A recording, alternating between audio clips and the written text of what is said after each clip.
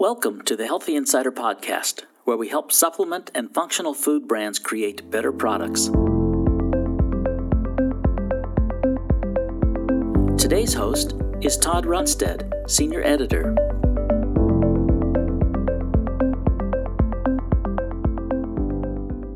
So now you're Chief Commercial Officer. Yeah, Cadenwood. That's a new C-level title. What does that mean? Well, initially when I joined Cadenwood, they were strictly a CPG company, consumer packaged goods. Yeah. And I came on board with a little bit more of an industry focus. And initially they had asked me to kind of look at integrating a supply chain. And from a commercial perspective, it was not just sales, it wasn't marketing, it was really taking an industry player from a processing and ingredient standpoint and seeing how we could integrate that commercially into the Cadenwood business. And that's kind of where that came from. Currently, moved into the position of president of Ecogen. So I'm relocated to Colorado and I'm working full-time on the Ecogen project. Got it. And so is that Western Slope? Is that like Grand Junction or? It is. I am a resident of Grand Junction, Colorado. All right. I was passing through there a couple of weeks ago. I was heading down to Telluride. That's good. Could you just explain to me, because I know Cadenwood acquired Ecogen just last month in August of 2020. And can you just describe what Ecogen does versus what Cadenwood does? I kind of got the sense that Ecogen was kind of a supplier and Cadenwood was the CPG, but do I have that right? That's correct. Yeah. So Cadenwood has retail brands, and really our leadership on that side of the business. They've been leaders in consumer packaged goods, many of the larger players in the space. They know how to drive traffic in retail. They know how to, market these products.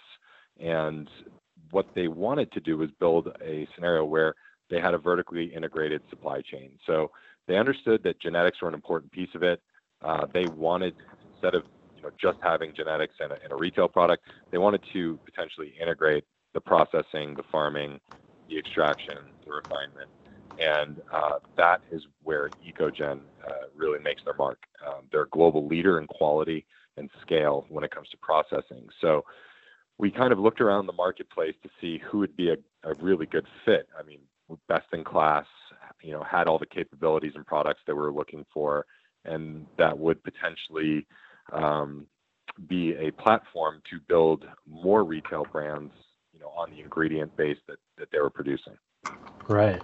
And so these retail brands sounds like worldwide. You're not just content with serving the U.S. market. Is that right?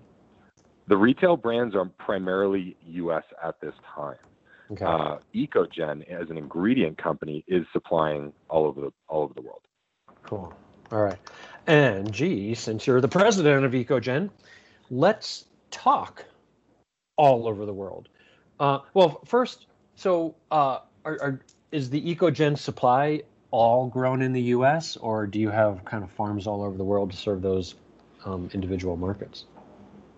We grow here in the U.S., so we have our own farm here on the Western Slope. We also provide genetics and contract with other farmers around Colorado and Oregon, Kentucky, places, the hemp states, to grow additional acreage for us using our genetics. Got it.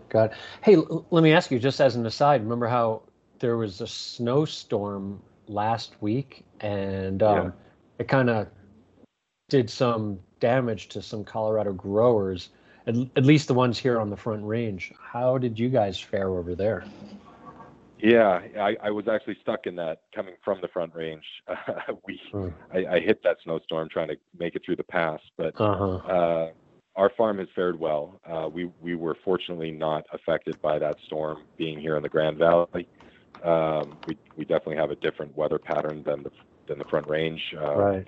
It was unfortunate to hear about some of the losses, but it does sound like there was a lot of crops that were able to be salvaged or make it through to harvest. So we're optimistic that the market won't be impacted too greatly by the storm. Right. You're right. Okay. Yeah, that's good. There was a lot of evasive action, bamboo sticks and people doing whatever they could to try to save their crops. It was unfortunately early storm. Snow, yeah, snow in Colorado, fires in Oregon, California. I mean, it's been a challenging growing season, just from I'll a say. natural Yeah. disaster perspective. Right. Right. Right. Um, so Ecogen, I understand, generated north of $60 million in revenues in 2019. Nice, and closed on a $40 million investment in 2020, which is, in my mind, second only to Charlotte's Web and their $100 million. What are you doing that's so right? I wish I could take credit for that, as we, obviously we closed on the acquisition last month. But the business, they were doing the right things. They were, building the brand. They were putting out some of the best quality in the industry in the world, in my view. And we've taken the stance we're going to invest in our capacity, our capabilities, and posture ourselves to be the global leader in the space. Yeah. So what markets do you sell in other than the U.S.? Are you, where around the world are you going into? Yeah, so we are in Europe. We are in the UK, depending on how you look at Brexit. So most of mainland Europe, UK, Brazil, and having conversations with Asia Pacific. I attended Natural Products in Asia last year, and a show there. So I've got some contacts there that we're exploring some options into Asia. They're very interested in U.S. product, and same thing. Australia is a stepping stone into Asia, the Asian market. Australia has a somewhat limited market. It's similar to the Canadian market at the moment, where you have a prescription-based program. Brazil, Canada, Australia, very similar programs. They're not just open retail like you see in the United States. So those markets are evolving. And there's a lot of interest from the consumers in those markets. So we're posturing ourselves to be prepared to enter them, when it's possible. Brazil, we're currently already selling into Brazil under Anvisa, and that's growing. And what was that acronym? Anvisa? Anvisa, yeah, it's similar to the U.S. FDA. Gotcha. Yeah. Interesting. So it's very interesting when I look at the Canadian market, which legalized cannabis, let's say, but it kind of seems like marijuana, let's call it, is more. No, wait. Yeah, marijuana is more legal than CBD in Canada, which kind of seems almost backwards. Like, what's going on in Canada? I mean, come on. You got the hockey finals, and you got teams from Texas and Florida. What's wrong with Canada? It's a very interesting market. I mean, we are having conversations there. It's challenging to move product. It's really not possible from the U.S. into Canada, except through certain very specific channels. The biomass, the genetics, so growing there and processing there is probably the future of the Canadian market as it stands. But as of right now, we don't do a lot of business in Canada. I think that as the industry evolves there and as regulations evolve, it'll become more of an opportunity. Yeah, it seems like the bottleneck in the U.S. market, other than the regulations, is processing, and Canada seems to be way ahead of the game there. And so you had said processing is the future of the Canadian market. Is that just because of the infrastructure that they have there to deal with all manner of hemp, like CBD and otherwise? Yeah. So I would say the U.S. processing capability for cannabinoids is actually greater. The genetics that are growing in Canada are mainly more geared towards industrial side of the business, industrial hemp, right? That's used for fiber and seed production. Right. So I'd say the U.S. production or processing on the cannabinoid side is actually greater capacity. It would be really easy for the U.S. to service the Canadian market if the regulations would allow for it right now. So it's possible that the production will have to be done in parallel up there, almost separate, because the markets are really not servicing each other at the moment. So if the regulations would allow it, is that because of U.S. regulations or Canadian regulations or both? I believe Canadian right now. Okay. I'm not an attorney, but from what I understand, it's complicated on the Canadian side of the business, on the Canadian side of the border. Yeah, that's so weird. It's like, yeah, we freed marijuana, but not really CBD. It's like, what do you mean? We're not even getting high on CBD. And yeah, I was really waiting for some of those Canadian beer companies like the Molson Coors to really start to experiment with CBD, as well as THC in alcoholic beverages. It's like, let's start getting creative here. Yeah, and I think we've all seen some of that coming. I think there's a lot of interest in many of these markets and a lot of these different product applications.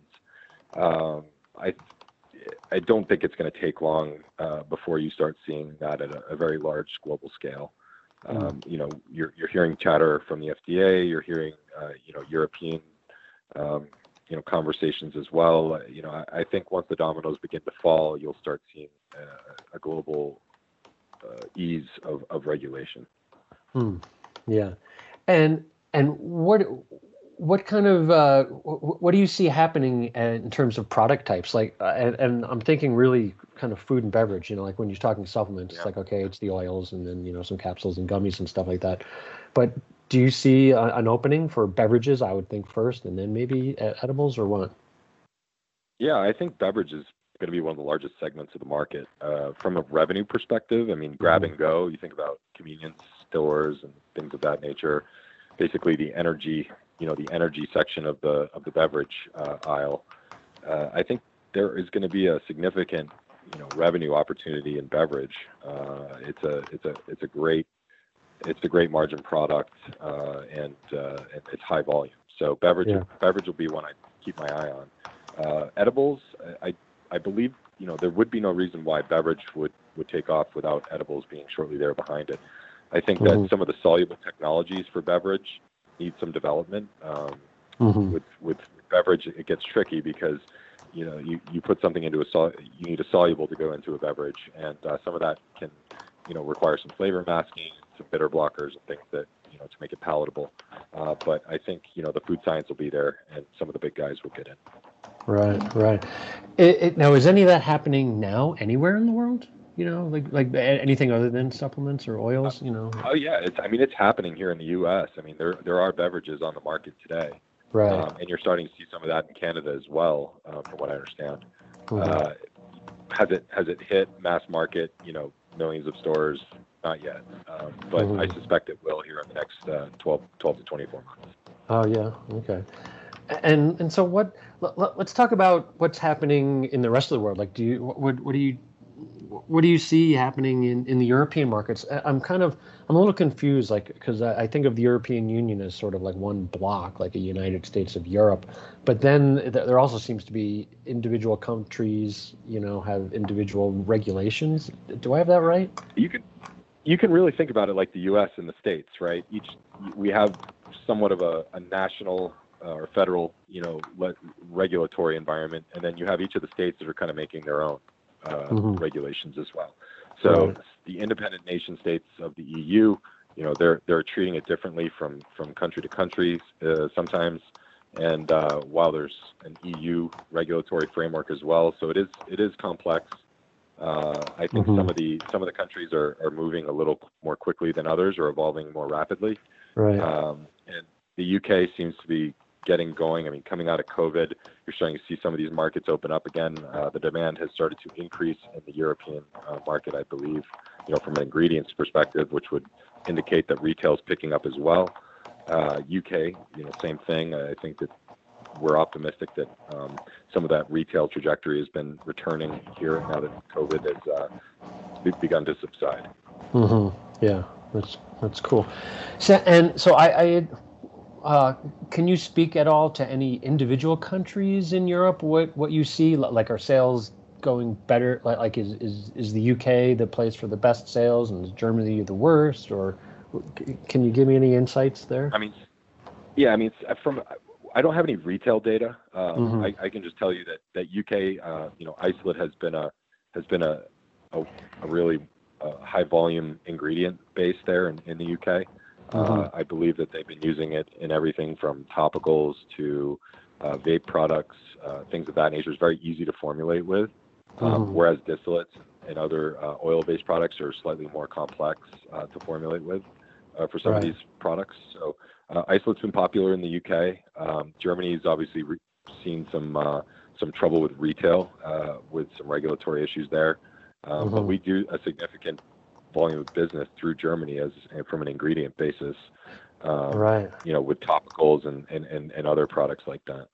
Yeah, I was under the impression that Germany is kind of like the leading kind of processing, extraction country there. But then I heard that they had just recently, like in the last couple months, or maybe it was the end of last year, changed their kind of sort of retail regulatory environment. So it's like, yeah, you could still carry on the business of it, but you just can't sell it here. Is that right? Yeah, it's a strange environment. Europe does not process a ton of ingredients. Mm-hmm. Europe, Germany included, I do believe they have some extraction, but it's really not on the scale as some of the largest producers here in the United States. Oh yeah. The U.S. really is a leader in global production of extraction, like cannabinoids and extraction and so forth, especially at the scale to service the global market. Some of it happen, they do have some of that in Europe, but they're also working with a much different genetics basis in Europe that is, Right. Lower concentrations of CBD per pound of product. So Right. the U.S. really does have a leg up on the EU, and it actually makes sense to export from the U.S. into the EU. Well, and with the glut from the 2019 kind of over harvest, I understand we're undergoing a large scale storage experiment. But is that an opportunity to get rid of some of this excess by exporting it to Europe? Is that kind of one of the big ideas? I mean, I don't see it as getting rid of the product. I think servicing a global market is a platform that you work and earn, quite frankly, through a quality story, right? Right. Europe demands, a very high level of quality, and I think that meeting European standards for quality brings your U.S. quality standards up, quite frankly. Having to adhere to GMP standards and these types of things, providing the documentation and accreditations required to do business in a lot of these nations is quite stringent. And I believe that having an EU platform, brings your global business up to par. That's cool. And so to get into any of the individual EU countries, do you just have to hurdle the bar of the EU, and then maybe once you do that, that increases your chances of getting into any of the European countries? But maybe individual countries might have little other hoops to jump through. But if you could meet that EU bar, is that the way it works? Well, the big one on the table right now is the novel foods. Novel foods is essentially an application process that most producers are involved with. Most CPG brands are involved with right now, getting applications in for the novel foods process. And we're joining a consortium there that's putting in applications, and many of these European nations are looking to the novel foods process to clear products and make them available to the market there. Essentially, that is the benchmark. They're going to be doing safety testing, and it's a long process. It's an expensive process, but it's essentially to ensure that the products that are on the shelves are verified and safe for consumption. Right. It seems like Europe has been kind of at the hemp growing game longer than the U.S. has, and it seems like, I keep hearing you talk about genetics, and it takes a couple of years to get your genetics kind of nailed down, it seems. And so does that help kind of with the Europe quality play, even though the genetics that they're using are not producing high CBD plants? Yeah, I mean, I think there's some nice genetics developing in the EU, but the U.S. genetics have definitely been superior. I mean, you've got a lot of states here that are on the medical marijuana side of things, on the genetics there. I mean, the U.S. just has, I believe, more genetics development going on at the moment across, whether it be medical or on the hemp side, separately. Right. So there's quite a bit of genetics work being done to kind of push the envelope as far as CBD and cannabinoid concentrations and minimizing THC specifically on the hemp side. Right. Okay, that's interesting. Yeah. So, but do you see, like, I would guess, present company excluded, do you see the quality of U.S. because you have a lot of new farmers jumping into the game? It's like, oh yeah, hemp. I can grow corn. I'm going to grow hemp, and maybe they realize it's not exactly the same, and so is the U.S. quality kind of uneven? Yes, I would say that's probably an accurate statement. Unfortunately, and no fault of the farmer, I mean, there was kind of a boom going on, and folks got bad seeds, bad advice. Got into farming without having a contracted buyer for their product. Right. So a lot of it wasn't dried properly, harvested properly, stored properly, and some of that stuff has made its way into the marketplace, and it's resulted in less than desirable products. So I think that there are a lot of folks that are doing it the right way. I believe that there are good growers out there that have a solid platform, and I think that product is what the top brands in the space are taking to the market, and that's what the future of this industry is. I think there was a first wave of farmers that kind of jumped in because it was the green rush, and they took their licks, they learned their lessons, and I think you'll see a more organized and thoughtful approach going forward. Yeah, that's interesting. So are products different in the U.S. than you might have in Europe? I'm thinking like strictly from a higher CBD content, but then also are product formats different? Like are gummies a thing in Europe? They are very similar products. Some of these countries have different limits on THC specifically. Like Switzerland's not in the EU, but has a 1% limit on THC. So you'll see some formulation differences from country to country from a regulatory perspective, but you'll see a lot of the same products: topicals, vapes, gummies, oil, tincture type products, ingestibles. Right. Okay.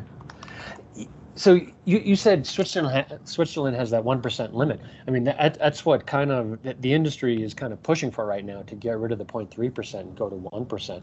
So is Switzerland kind of the outlier at this point? Like, yeah, we've got 1%, but the rest, like Canada maybe is only 0.2, is Europe 0.2, but Switzerland's kind of taking a different tack on that. I think there's a lot of momentum towards moving towards a 1% threshold. It would make things easier on farmers. It would make things easier on regulatory and law enforcement. But I don't know where that will land. I mean, I just know that there's a lot of sentiment around moving toward a 1% limit on THC and Delta.